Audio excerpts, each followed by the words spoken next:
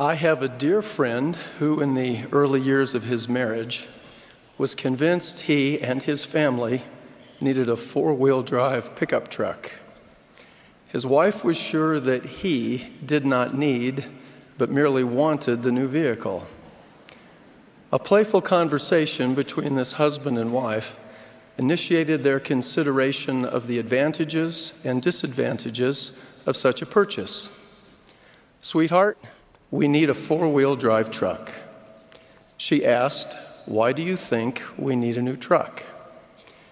He answered her question with what he believed was the perfect response. "What if we needed milk for our children in a terrible storm? And the only way I could get to the grocery store was in a pickup." His wife replied with a smile, "If we buy a new truck, we won't have money for milk.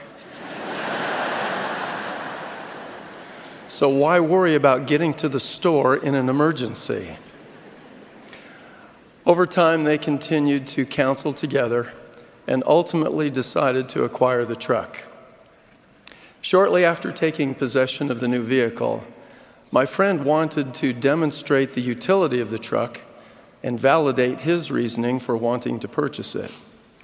So he decided he would cut and haul a supply of firewood for their home.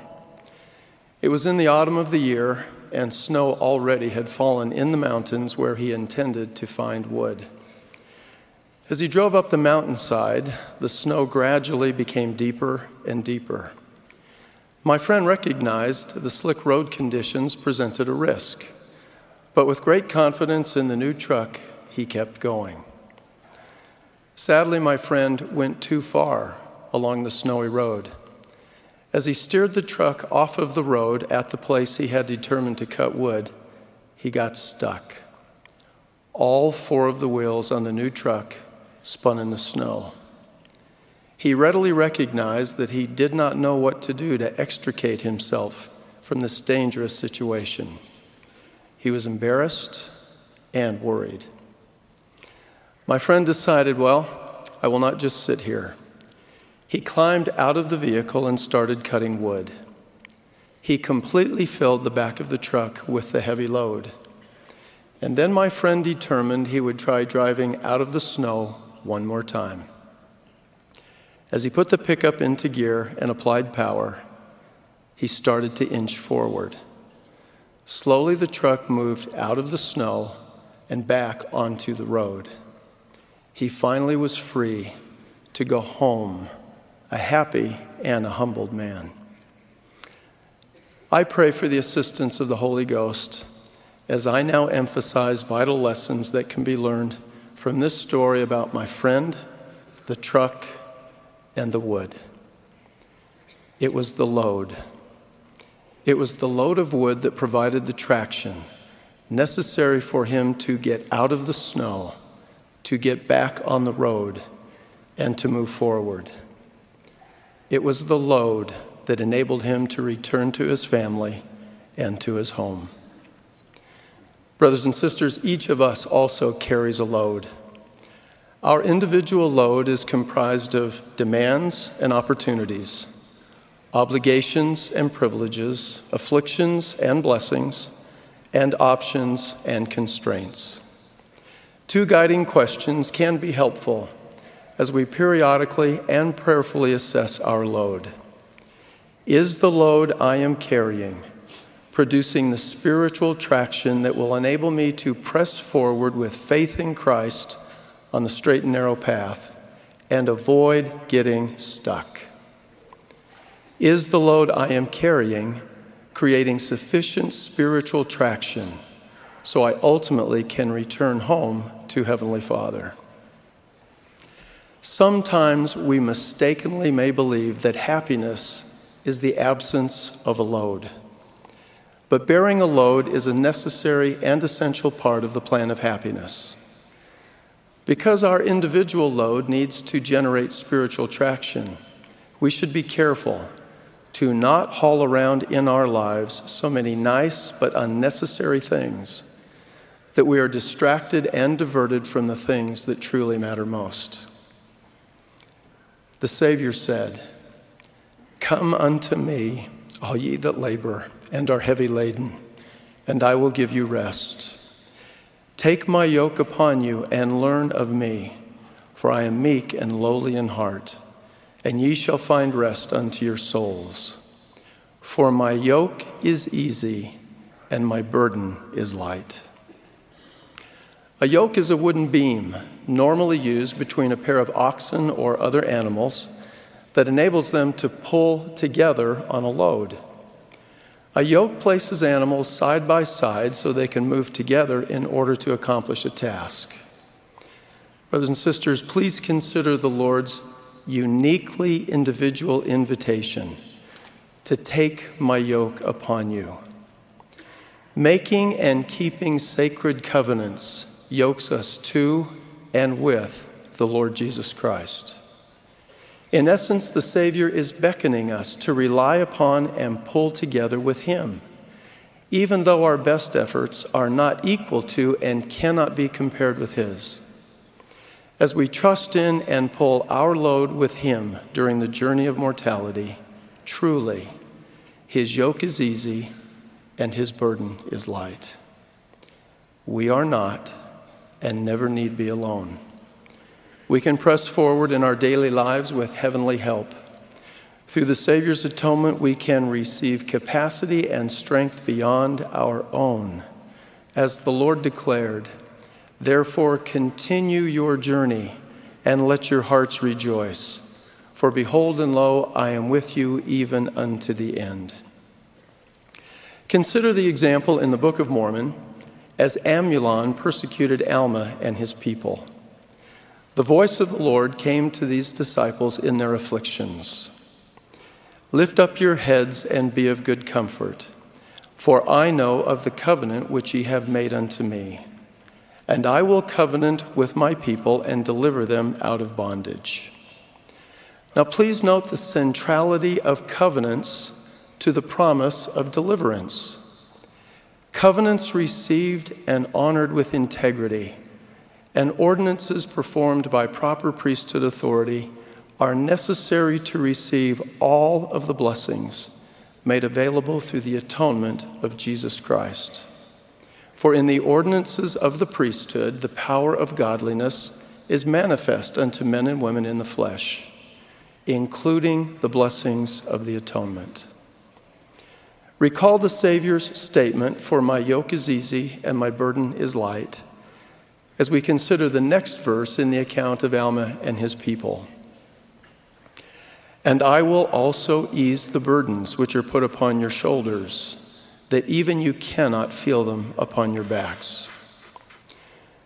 Many of us perhaps may assume this scripture is suggesting that a burden suddenly and permanently will be taken away. The next verse, however, describes how the burden was eased. "And now it came to pass that the burdens which were laid upon Alma and his brethren were made light. Yea, the Lord did strengthen them, that they could bear up their burdens with ease. And they did submit cheerfully and with patience to all the will of the Lord." The challenges and difficulties were not immediately removed from the people, but Alma and his followers were strengthened, and their increased capacity made the burdens lighter. These good people were empowered through the atonement to act as agents and impact their circumstances.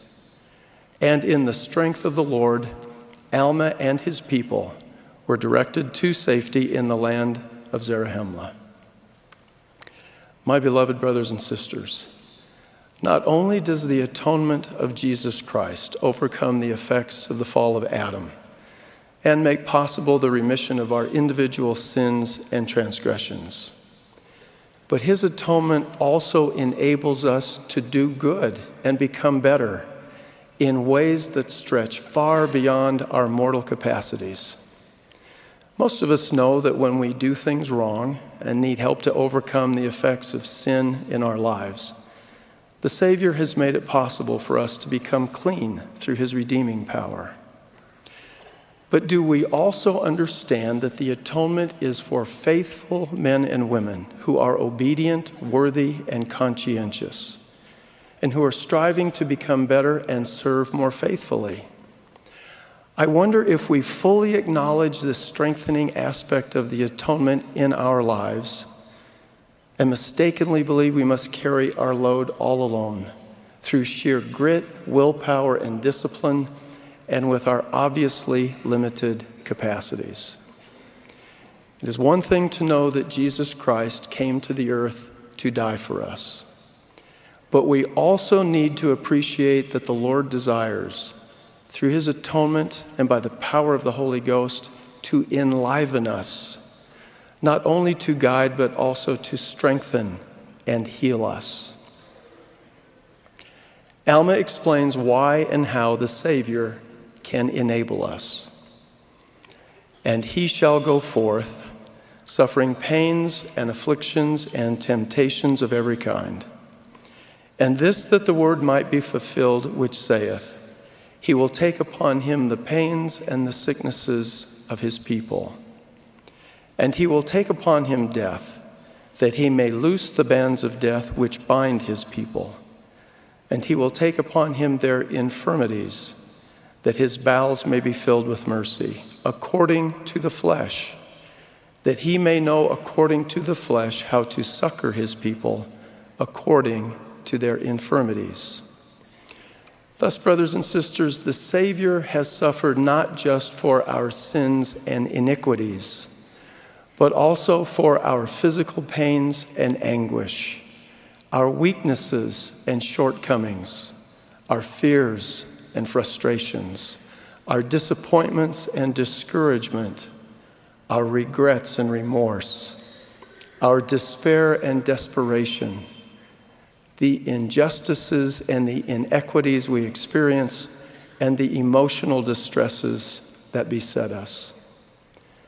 There is no physical pain, no spiritual wound, no anguish of soul or heartache, no infirmity or weakness you or I ever confront in mortality that the Savior did not experience first.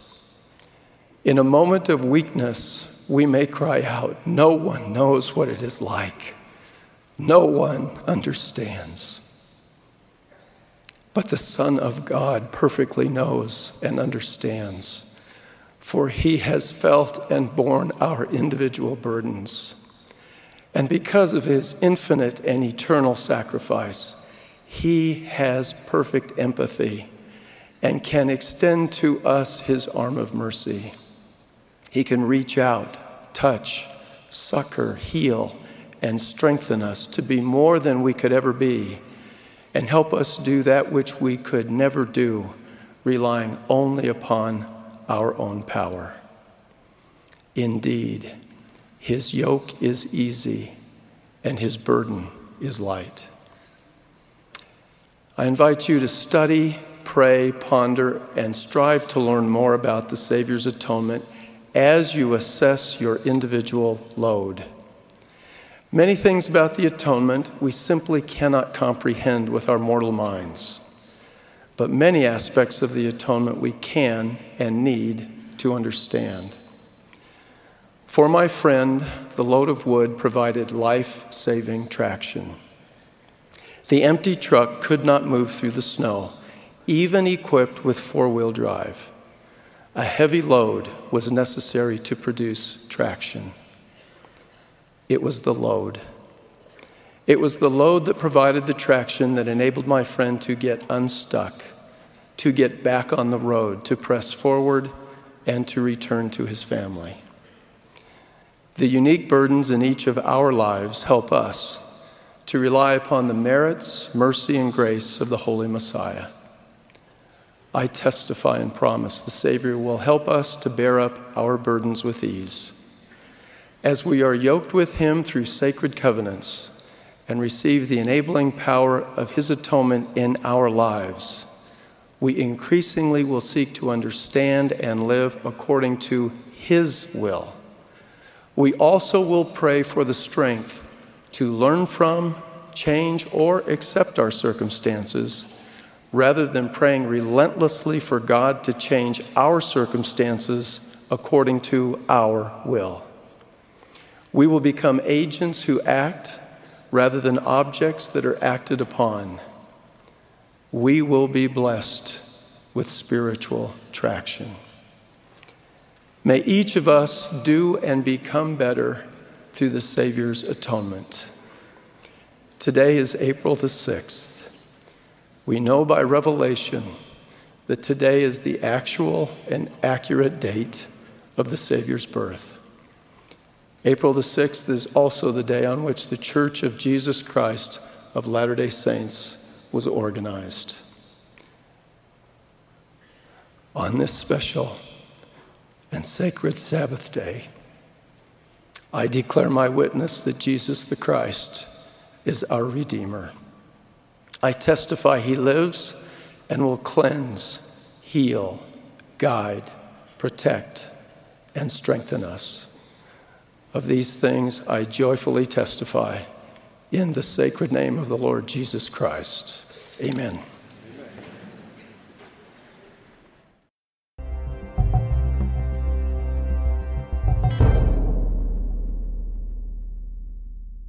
My message is directed specifically to individuals who are not members of the Church of Jesus Christ of Latter-day Saints. I will address a fundamental question many of you may have. Why are Latter-day Saints so eager to tell me about what they believe and to invite me to learn about their church? I pray the Spirit of the Lord will help me to communicate effectively and you to understand clearly my response to this important question. Devoted disciples of Jesus Christ always have been and always will be valiant missionaries. A missionary is a follower of Christ who testifies of him as the Redeemer and proclaims the truths of his gospel. The Church of Jesus Christ always has been and always will be a missionary church. The individual members of the Savior's Church have accepted the solemn obligation to assist in fulfilling the divine commission given by the Lord to his apostles, as recorded in the New Testament. Go ye therefore and teach all nations, baptizing them in the name of the Father, and of the Son, and of the Holy Ghost, teaching them to observe all things whatsoever I have commanded you. And lo, I am with you always, even unto the end of the world. Amen. Latter-day Saints take seriously this responsibility to teach all people in all nations about the Lord Jesus Christ and his restored gospel. We believe the same church founded by the Savior anciently has been reestablished on the earth by him in the latter days. The doctrine, principles, priesthood authority, ordinances, and covenants of his gospel are found today in his church. When we invite you to attend church with us or to learn with the full-time missionaries, we are not trying to sell you a product. As members of the church, we do not receive prizes or bonus points in a heavenly contest. We are not seeking simply to increase the numerical size of the church. And most importantly, we are not attempting to coerce you to believe as we do. We are inviting you to hear the restored truths of the gospel of Jesus Christ, so you can study, ponder, pray, and come to know for yourself if the things we are sharing with you are true. Some of you may respond, but I already believe in Jesus and follow his teachings, or I am not sure if God really exists. Our invitations to you are not an attempt to diminish your religious tradition or life experience. Bring all that you know is true, good, and praiseworthy, and test our message. Just as Jesus beckoned two of his disciples to come and see, so we urge you to come and see if the restored gospel of Jesus Christ enlarges and enriches that which you already believe to be true. Indeed, we feel a solemn responsibility to carry this message to every nation, kindred, tongue, and people.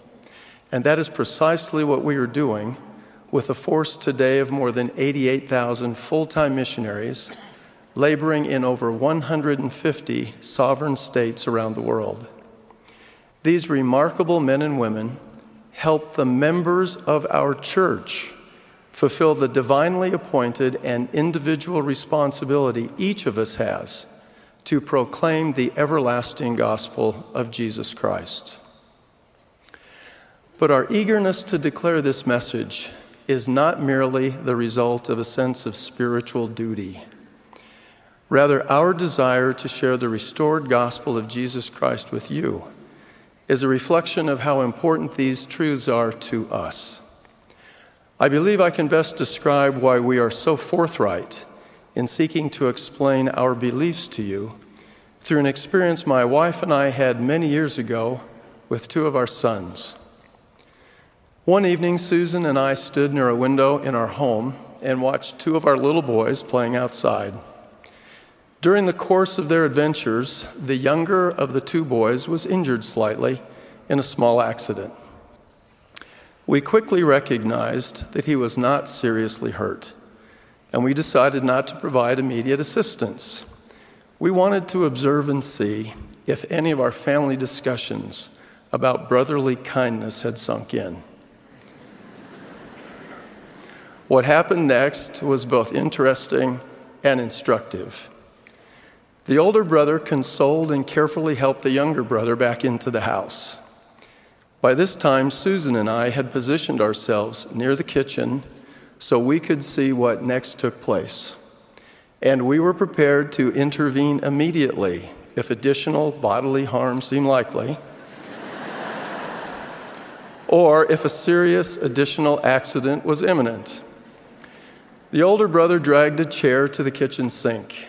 He climbed up on the chair, assisted his brother onto the chair, turned on the water, and proceeded to pour a very large quantity of dishwashing soap onto the scratched arm of his little brother. He did his best to gently wash away the dirt. The reaction of the little brother to this procedure can only be described accurately using language from the Holy Scriptures. And they shall have cause to howl, and weep and wail and gnash their teeth. And oh, brothers and sisters, did that little boy howl. After the scrubbing was finished, the arm was carefully dried with a towel. Eventually, the screaming stopped. The older brother next climbed up onto the kitchen counter, opened a cabinet, and found a new tube of medicated ointment. Though the scratches on his little brother were not large or extensive, the older brother applied almost all of the ointment in the tube to the entire injured arm. The screaming did not resume, as the little brother clearly liked the soothing effect of the ointment much more than he appreciated the cleansing effect of the dishwashing soap. The older brother returned again to the cabinet in which he had found the ointment and located a new box of sterile bandages. He then unwrapped and put bandages all up and down his brother's arm, from the wrist to the elbow. With the emergency resolved, and with ointment and wrappers and soap bubbles all over the kitchen, the two little boys hopped down from the chair with bright smiles and happy faces. Now, what happened next is most important. The injured brother gathered up the remaining bandages, the almost empty tube of ointment, and he went back outside. He quickly sought out his friends and began to put ointment and bandages on their arms. Susan and I were struck by the sincerity, the enthusiasm, and the rapidity of his response. Why did that little boy do what he did? Please note that he immediately and intuitively wanted to give to his friends the very thing that had helped him when he was hurt. That little boy did not have to be urged, challenged, prompted, goaded to act. His desire to share was the natural consequence of a most helpful and beneficial personal experience. Many of us as adults behave in precisely the same way. When we find a treatment or medication that alleviates pain with which we have long suffered, or we receive counsel that enables us to face challenges with courage and perplexities with patience. Sharing with other people things that are most meaningful to us or have helped us is not unusual at all. This same pattern is especially evident in matters of great spiritual importance and consequence. For example, an account in a volume of scripture known as the Book of Mormon highlights a dream received by an ancient prophet leader named Lehi. The central feature in Lehi's dream is the tree of life, which is a representation of the love of God that is most desirable above all things and most joyous to the soul. Lehi explained, "And it came to pass that I did go forth and partake of the fruit thereof, and I beheld that it was most sweet above all that I ever before tasted. Yea, and I beheld that the fruit thereof was white, to exceed all the whiteness that I had ever seen.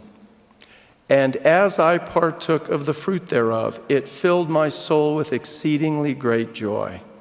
Wherefore I began to be desirous that my family should partake of it also." The greatest manifestation of God's love for his children is the mortal ministry, atoning sacrifice, and resurrection of the Lord Jesus Christ. The fruit on the tree can be considered a symbol for the blessings of the Savior's atonement. Lehi's instant response to partaking of the fruit of the tree and experiencing great joy was an increased desire to share with and serve his family. Thus, as he turned to Christ, he also turned outward in love and service. Another important episode in the Book of Mormon describes what happened to a man named Enos after his earnest and pleading prayer was heard and answered by God. He said, "And my soul hungered, and I kneeled down before my Maker, and I cried unto him in mighty prayer and supplication for mine own soul. And all the day long did I cry unto him, yea, and when the night came, I did still raise my voice high, that it reached the heavens. And there came a voice unto me, saying, Enos, thy sins are forgiven thee, and thou shalt be blessed. And I, Enos, knew that God could not lie, wherefore my guilt was swept away. And I said, Lord, how is it done? And he said unto me, because of thy faith in Christ, whom thou hast never before heard nor seen. Wherefore go to, thy faith hath made thee whole. Now it came to pass that when I had heard these words, I began to feel a desire for the welfare of my brethren, the Nephites. Wherefore I did pour out my whole soul unto God for them. As Enos turned to the Lord with full purpose of heart, his concern for the welfare of his family, friends, and associates increased simultaneously. The enduring lesson we learn from these two episodes is the importance of experiencing in our personal lives the blessings of the atonement of Jesus Christ as a prerequisite to heartfelt and authentic service that stretches far beyond merely going through the motions. Much like Lehi, Enos, and our little boy in the story I recounted, we as members of the Church of Jesus Christ of Latter-day Saints have felt the anguish associated with spiritual uncertainty and sin. We also have experienced the cleansing, the peace of conscience, the spiritual healing and renewal, and the guidance that are obtained only by learning and living the principles of the Savior's gospel. The atonement of Jesus Christ provides the cleanser necessary to be made pure and clean, the soothing salve to heal spiritual wounds and remove guilt, and the protection that enables us to be faithful in times both good and bad. To you family members and friends who are not members of the Church of Jesus Christ of Latter-day Saints, I have attempted to explain fundamental reasons why we are missionaries. Absolute truth exists in a world that increasingly disdains and dismisses absolutes. In a future day, every knee shall bow and every tongue shall confess that Jesus Christ is Lord, to the glory of God the Father. Jesus the Christ absolutely is the only begotten Son of the Eternal Father. As members of his church, we witness he lives, and that his church has been restored in its fullness in these latter days. The invitations we extend to you to learn about and test our message grow out of the positive effects the gospel of Jesus Christ has had in our lives. Sometimes we may be awkward or abrupt or even relentless in our attempts. Our simple desire is to share with you the truths that are of greatest worth to us. As one of the Lord's apostles, and with all of the energy of my soul, I bear witness of his divinity and reality, and I invite you to come and see. In the sacred name of the Lord Jesus Christ, amen.